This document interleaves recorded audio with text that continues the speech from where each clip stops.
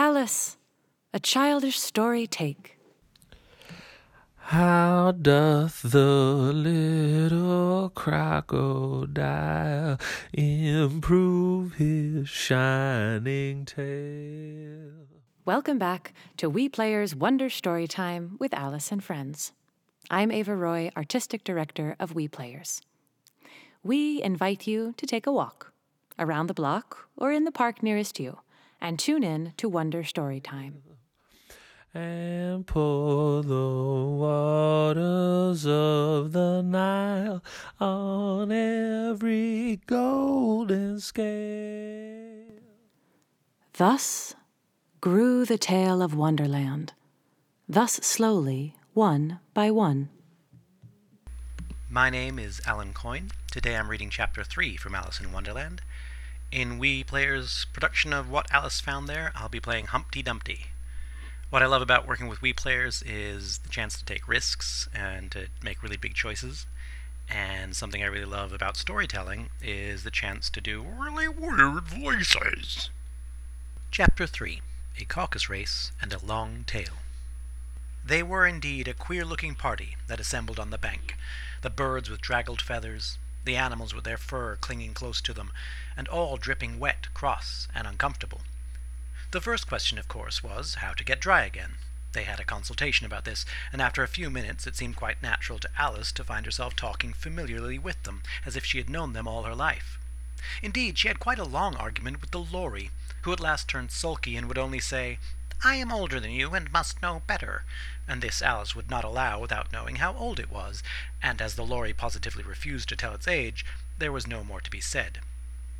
At last the Mouse, who seemed to be a person of authority among them, called out, "Sit down, all of you, and listen to me. I'll soon make you dry enough." They all sat down at once, in a large ring with the Mouse in the middle. Alice kept her eyes anxiously fixed on it, for she felt sure she would catch a bad cold if she did not get dry very soon. "Ahem," said the Mouse with an important air. "Are you all ready? This is the driest thing I know. Silence all round, if you please.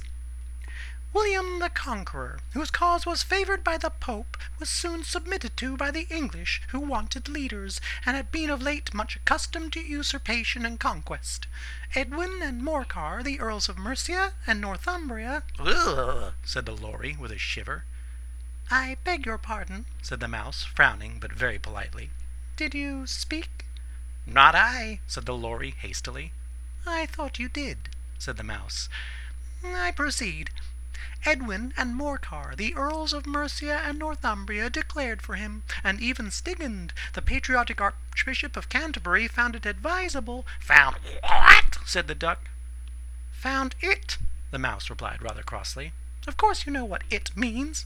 "I know what it means well enough when I find a thing," said the Duck. "It's generally a frog or a worm.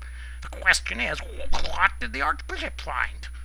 The Mouse did not notice this question, but hurriedly went on. "Found it advisable to go with Edward Atheling to meet William and offer him the crown. William's conduct at first was moderate, but the insolence of his Normans— How are you getting on now, my dear?" it continued, turning to Alice as it spoke. "As wet as ever," said Alice in a melancholy tone.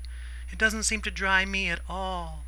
"In that case," said the Dodo solemnly, rising to its feet, "I move that the meeting adjourn for the immediate adoption of more energetic remedies." "Speak English," said the Eaglet. "I don't know the meaning of half these long words, and what's more, I don't believe you do either."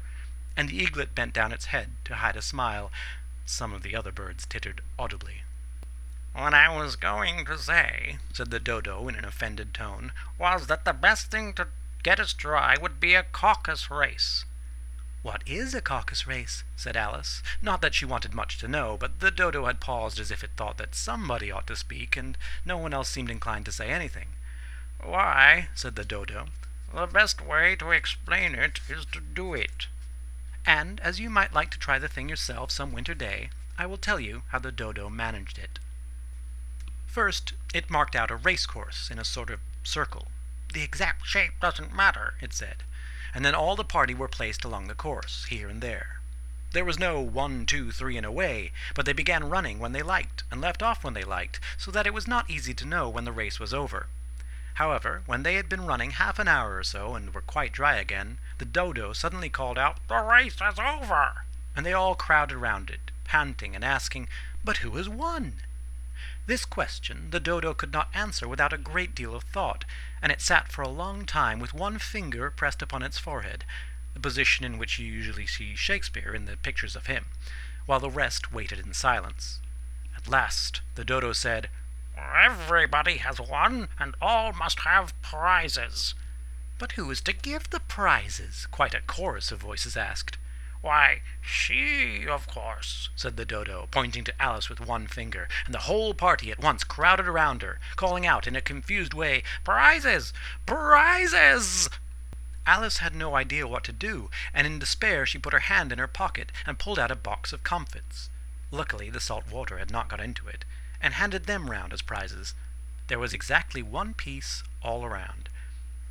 "But she must have a prize herself, you know," said the mouse. "Of course," the dodo replied very gravely. "What else have you got in your pocket?" he went on, turning to Alice. "Only a thimble," said Alice sadly. "Hand it over here," said the dodo. Then they all crowded round her once more, while the dodo solemnly presented the thimble, saying, "We beg your acceptance of this elegant thimble." And when it had finished this short speech, they all cheered. Alice thought the whole thing very absurd, but they all looked so grave that she did not dare to laugh, and as she could not think of anything to say, she simply bowed and took the thimble, looking as solemn as she could. The next thing was to eat the comfits. This caused some noise and confusion, as the large birds complained that they could not taste theirs, and the small ones choked and had to be patted on the back. However, it was over at last, and they sat down again in a ring and begged the mouse to tell them something more. "You promised to tell me your history, you know," said Alice, "and why it is you hate C and D," she added in a whisper, half afraid that it would be offended again.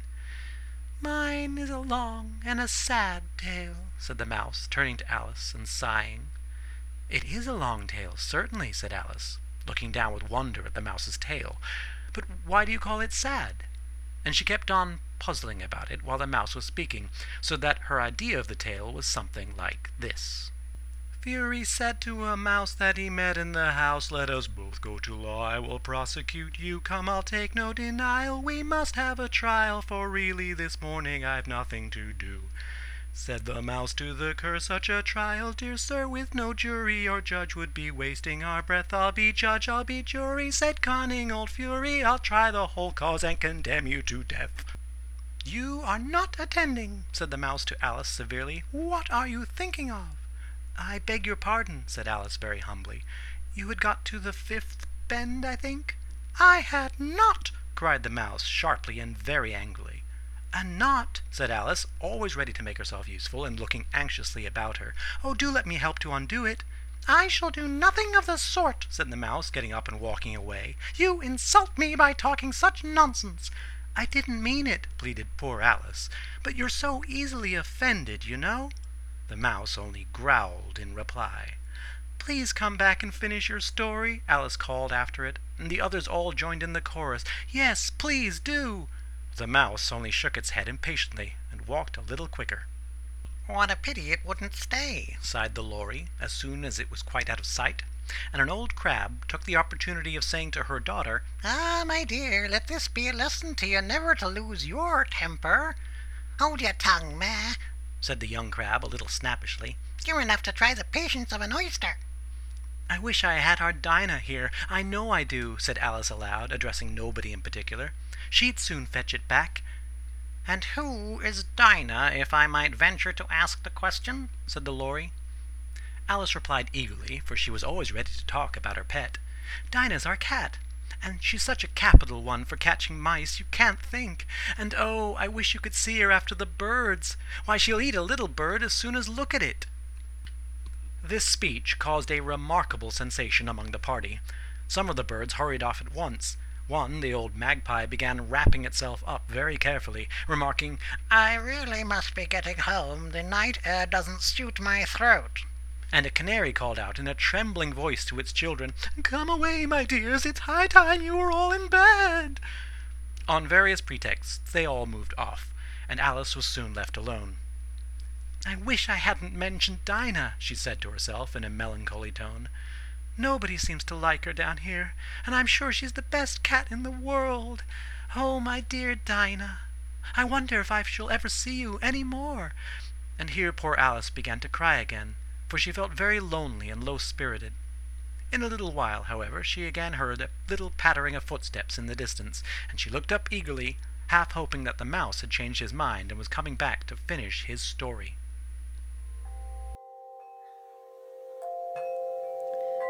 Thank you for listening to We Players Wonder Storytime with Alice and Friends. Won't you join us next time for Chapter 4? The Rabbit Sends in a Little Bill. Narrated by Hunter Scott McNair. Beautiful soup so rich and green, waiting in a hot tureen. We at We Players are staying creative and productive, tinkering away at our next suite of productions. With generous support from friends like you, we'll continue to pursue our muses wherever they lead us, down the rabbit hole or through the looking glass. As the Mock Turtle sings to Alice, will you, won't you, will you, won't you, will you join the dance? Will you, won't you, will you, won't you join the dance? Please, consider making a donation to We Players, and together we'll keep dancing, singing, and storytelling our way into a world both wild and new. Visit weplayers.org/donate, and thank you from all of we. Who for such dainties would not stoop? Soup of the evening, beautiful soup. Soup of the evening, beautiful. We Players is a California 501c3 nonprofit theater company founded by Ava Roy in 2000 at Stanford University. Our team includes Artistic Director Ava Roy, Associate Producer Britt Lauer, Office Manager Stacy Davis, Music Director and Resident Composer Charlie Girk, Resident Costume Designer Brooke Jennings, and Company Photographer Lauren Matley. Special thanks to We Players Board of Directors and to our Advisory Circle members. The forthcoming production, What Alice Found There, is adapted and directed by Ava Roy. The cast includes Alan Coyne as Humpty Dumpty, Benoit Monin as the Cheshire Cat, Christopher Carter as Tweedledee, and Maria Ascension Lee as Tweedledum. Drew Watkins as the Red Queen, Libby Oberlin as the White Queen, Fenner as the White Rabbit, Hunter Scott McNair as the Mad Hatter, Ling Ling Lee as the Dormouse, Pearl Marill as the March Hare, Nick Dixon as the White Knight, and Sango Tajima as Alice. Our crew includes Master Seamstress Dana Taylor, Assistant Costume Designer Kathleen Q, House Manager Kate Sation, Production Manager Kayleen Wolfe, Stage Manager Becky Roper, Equipment Lead Seth Little, Production Crew Raquel Orendane Shrestha, and Videographer Tracy Martin. The production will take place in Golden Gate Park in partnership with San Francisco Recreation and Parks Department. Enormous special thanks to all the wonderful parks people, including Phil Ginsberg, Dana Ketchum, Andy Stone, Keith Roberts, Toby Kanzawa, and especially Shauna Bogutz. Find out more about We Players at weplayers.org. Soup of the evening, beautiful soup. Soup of the evening, beautiful soup.